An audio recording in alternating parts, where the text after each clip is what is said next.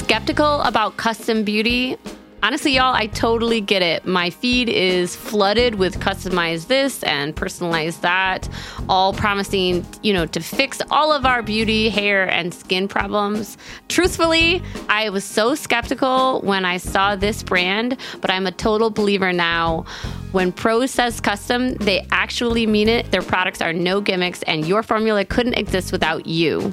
Each and every bottle of Prose custom hair care and skincare is made to order and personalized with unique blends of naturally powerful and proven effective ingredients to meet your needs. Their in-depth consultation analyzes over 80 factors for a complete view of your life and beauty goals. And they get personal. Prose covers everything from your concerns to diet, exercise, and stress levels to uncover what's impacting your hair and skin health. Did you know, for example, that Minneapolis has weirdly hard water, which apparently was affecting my hair? So some of the ingredients that they put into my hair care was to deal with the fact that we have hard water. Wow. I love that. They also asked me things because I have had a baby recently, am I still breastfeeding? What are my hair goals? And I also really appreciated they asked how much effort do you want to put into your hair? Yeah, because I'm at the point, I used to do those, put effort into my appearance, but now it's I just want to be able to walk out of the door without feeling self-conscious. This is truly such a genuine endorsement. I've really enjoyed using these products. But don't just take our word for it. In a third-party, double-blind, dermatologist-supervised control clinical trial, this is the gold standard of all of these trials, Prose proved that personalization works better than off-the-shelf alternatives. Try it for yourself and get your healthiest hair in 30 days or your money back. Prose is so confident that you'll love your results that they're offering our listeners an exclusive trial offer so you can see the difference custom care can make. 50% off your first subscription order at prose.com/justbreakup. That's prose.com/justbreakup for your free consultation and 50% off your one-of-a-kind formulas. Prose.com/justbreakup.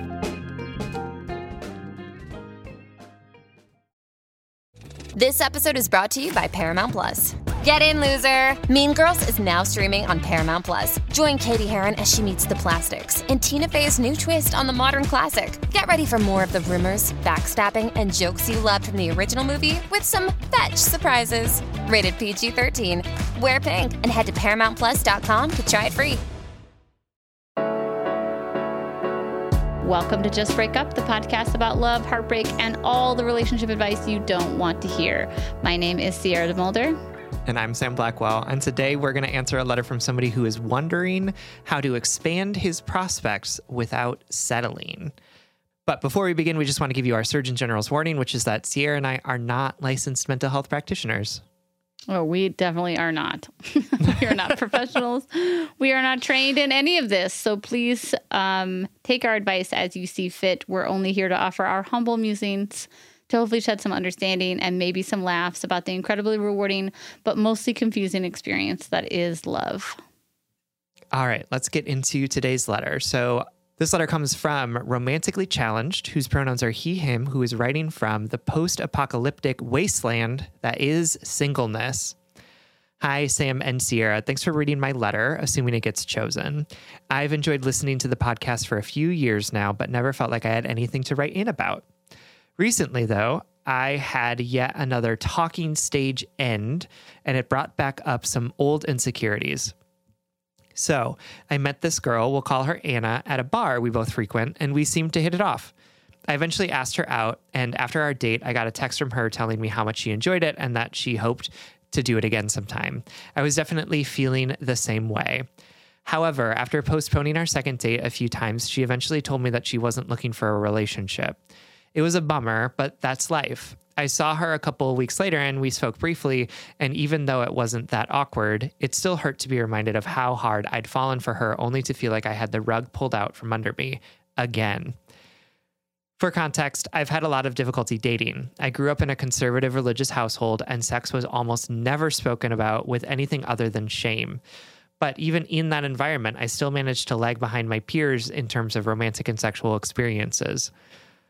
Even after leaving religion, I still didn't have my first kiss or sexual experience with a woman until I was 26. I'm 28 now. I've also struggled to know when to pursue romantic relationships. I feel like I can read people fairly well, except when it comes to discerning between friendliness and flirtation.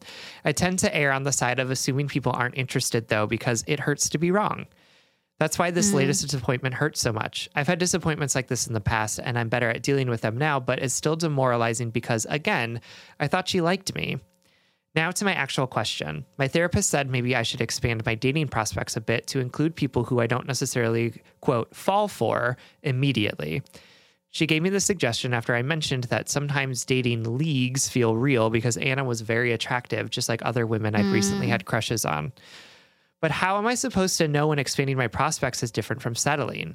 In my most recent relationship, I did expand my prospects a bit and ended up breaking my ex's heart after breaking up with her because I never felt as attracted to her as she was to me.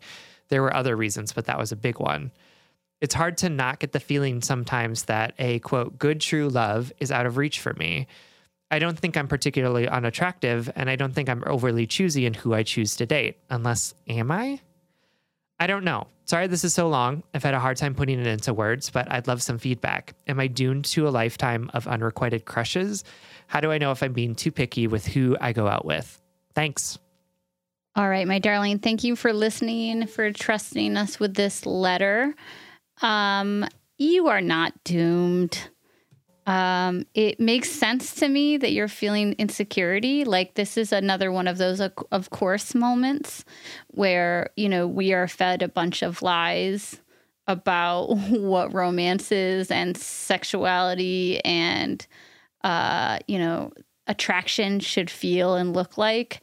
And we're also fed a bunch of BS about like appropriate timelines. So it makes sense to me that you've like received all that conditioning from, you know, our culture. And now you're feeling insecure because you feel behind and you feel like maybe this is a pattern. I'm here to tell you that you're not doomed. This isn't a pattern of rejection that you see. It's just a happenstance. It's really easy to find patterns in things that hurt us. My biggest refrain internally is like a negative, of course. You know, it's like Sam's nice. Yeah. Of course you're feeling stressed. Of course you're feeling insecure. Sierra's version of that is like, of course you didn't get X, Y, and Z because you're a dumb X, Y, and Z. Yeah, a perversion of yes, the of course. Of Sam's, of course. Yeah. Anyway, this is a long-winded intro. I just wanted to start with that, that there's no like cosmic pattern here that is proof that you're going to be doomed to singleness forever. We're going to get into that. We're also going to get into maybe some musings about what settling or opening your, quote, horizons would be, how to deal with the discomfort of singleness in a culture that reveres connection and partnership. But mostly we hope to make you feel good about yourself. But first, we have to take a very quick break.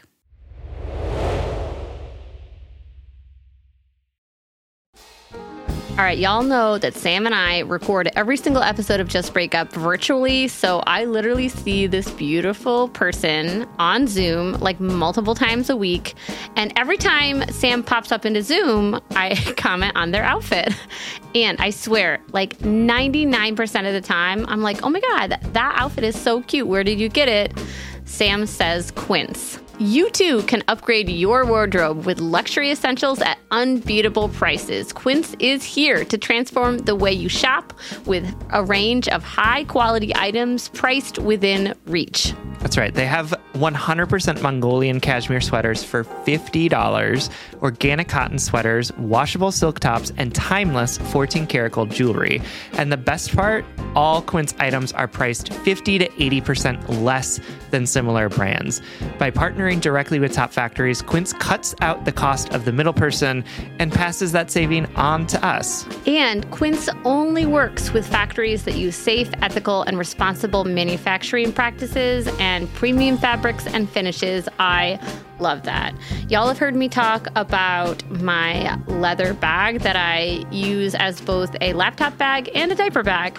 And I love it because honestly, it looks really cute in every single circumstance that I use it. Indulge in affordable luxury. Go to quince.com/justbreakup for free shipping on your order and 365-day returns. That's QUINCE.com/justbreakup to get free shipping and 365-day returns. Quince.com/justbreakup. All right, Head and Heart workers, you know I'm all about tackling our money shame and becoming fiscally empowered, regardless of how much money we make or how much debt we have. I think it's such a crucial step in our own self-acceptance and empowerment. That's why I love that today's episode is sponsored by Rocket Money. Rocket Money is a personal finance app that finds and cancels your unwanted subscriptions, monitors your spending, and helps lower your bills. With Rocket Money, you can see all of your subscriptions in one place, and if you see something you don't want, you can just cancel it with a tap. You never have to get on the phone with customer service. They'll even try to get you a refund for the last couple of months of wasted money and negotiate to lower your bills for you by up to 20%. All you have to do is take a picture of your bill, and Rocket Money takes care of the rest. Rocket Money has over 5 million users and has helped save its members an average of $720 a year with over $500 million in canceled unwanted subscriptions. And listen, we always talk to you about like conflict styles and open and honest communications, but honestly, save your energy and get Rocket Money to cancel those subscriptions for you. Stop wasting money. You don't need to practice that. Yeah. We don't need to do head and heart work with like customer service representatives. You know what I mean? Like, just like use the middle person. Just get Rocket Money in there to help you do what you need to do. Stop wasting money on things you don't use. Cancel your unwanted subscriptions by going to rocketmoney.com/justbreakup. That's rocketmoney.com/justbreakup.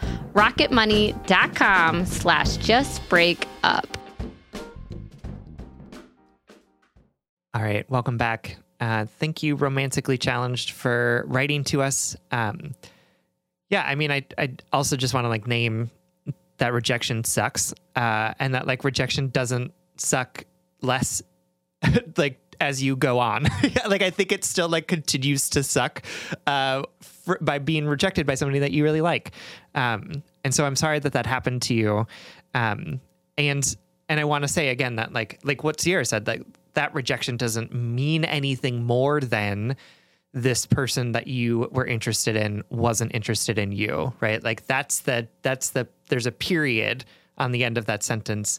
There's no continuation of, and that means that you are thus undateable, or that means that you are going to be rejected for the rest of your life. So want to just name that explicitly, while also not like diminishing how much it sucks to get rejected by somebody that you have a big crush on and that you went on a good date with. And it went well. Yeah. Yeah. Mm-hmm. And the follow-up text of like, I want to do this again. And this is also just a good remembering that we also don't know what was happening with her, right? Mm-hmm. Like the story that you're choosing to believe is that like she rejected you because you're unlovable, perhaps, right? Maybe that's the story that's happening. But there's a ton of other reasons that might be happening there, right?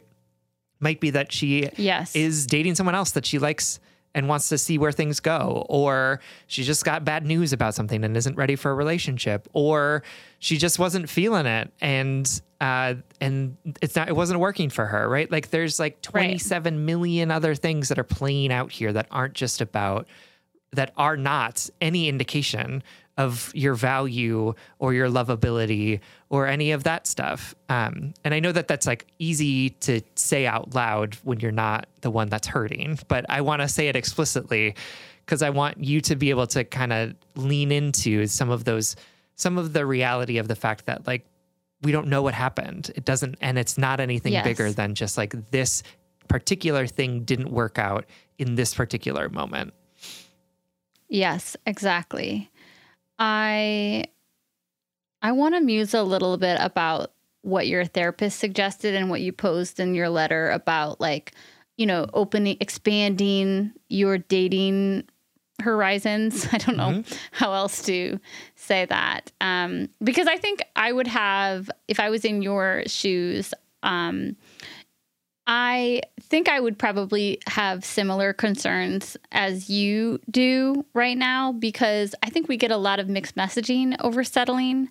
I feel like we are told not to settle, that your fucking soulmate's out there, that when you're in love, you're going to know you're in love and you're going to feel it, and it's going to feel great from the first moment you see that person. And then we also get mixed messaging that says like, we're too picky, that we exclude people based off of looks, or we're being, that our set of preferences or our attraction is limiting us to connection. And I do agree with that. And also, I'm not really sure how to discern the parameters of how to open up your horizons. I guess if I was in your shoes, the first thing I would tell myself is, it's not like you are getting married to somebody you don't love. When I think of settling, I immediately think of people who marry a partner that they are not 100% thrilled with or whatever. And I think that's honestly just because of the way I've seen that play out in like rom-coms, you know what I mean? Or like For joked sure. about, you know what I mean? Yep. I don't know if I've ever like told my friend they're settling ever, nor would I. I don't think I ever have. No. Like, I guess I'm like pausing this conversation to say like my understanding of settling is almost exclusively from rom-coms and TV like shows. TV shows. I think that's right. Yep. Like, obviously it's a real thing that happens in real worlds, but I think I wanted to pause and point that out to be like, this is yet another proof of like the indoctrination that we get about relationships and romance.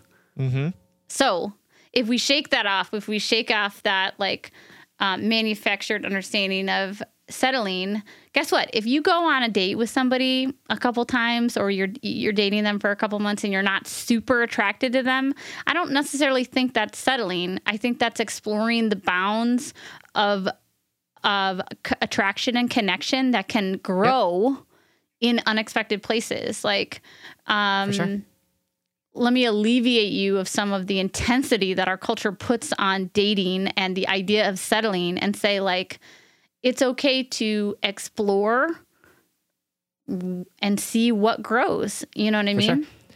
Yeah, because I think there's like, because of this expectation that like our partner is everything for us as well, right? Like this idea that they have to be perfect in all of these different ways for us. And I want to say that there are lots of us for whom immediate physical attraction with somebody is not a priority in a relationship. Like Right. there are tons of couples out there where the people are not deeply physically attracted to each other, but the relationship offers things that they're looking for. Whether that's kindness and security or safety or whatever it might be, good times together or shared interests in this particular thing. And we so often think about relationships having to have attraction at their core, or they're somehow like Yes. less than other relationships. But I think, reading Angela Chen's book about asexuality really challenged me about thinking about like the primacy of sexual attraction and assuming that is like the foundation of every good relationship, which is absolutely not true. Yes. And I also want to say, Yes. you gave this example of, I tried dating someone that I wasn't super attractive to, and then it didn't work out. And then I broke her heart. And I want to, again, challenge you to say, this isn't necessarily a pattern of what is going to be like if you date people who you aren't immediately attracted to, right? Like that is a thing that Right. happened a time, but that doesn't mean like it's going to happen every time. And yes, super Yes. challenging to break up with somebody who really likes you, right? Like, absolutely. Yeah. Again, like, let's talk about the discomfort that comes with having to do that. Like, it is not a pleasant experience whatsoever. And like, only going after people who are attractive or you're attracted to doesn't mean that you're somehow going to be safe from maybe needing to break up with someone in the future, right? Like, I think that's such a good thing to point out, that this isn't you and your inexperience. It sucks all the time. Yeah, absolutely. Absolutely. And like the patterns that we see in our sort of like dating experiences are so often not actually patterns. They're just like, oh, that happened once and it was bad, and so now I'm going to avoid doing that ever again. But like some of these things are unavoidable, right? Like some of these things are like, Yes.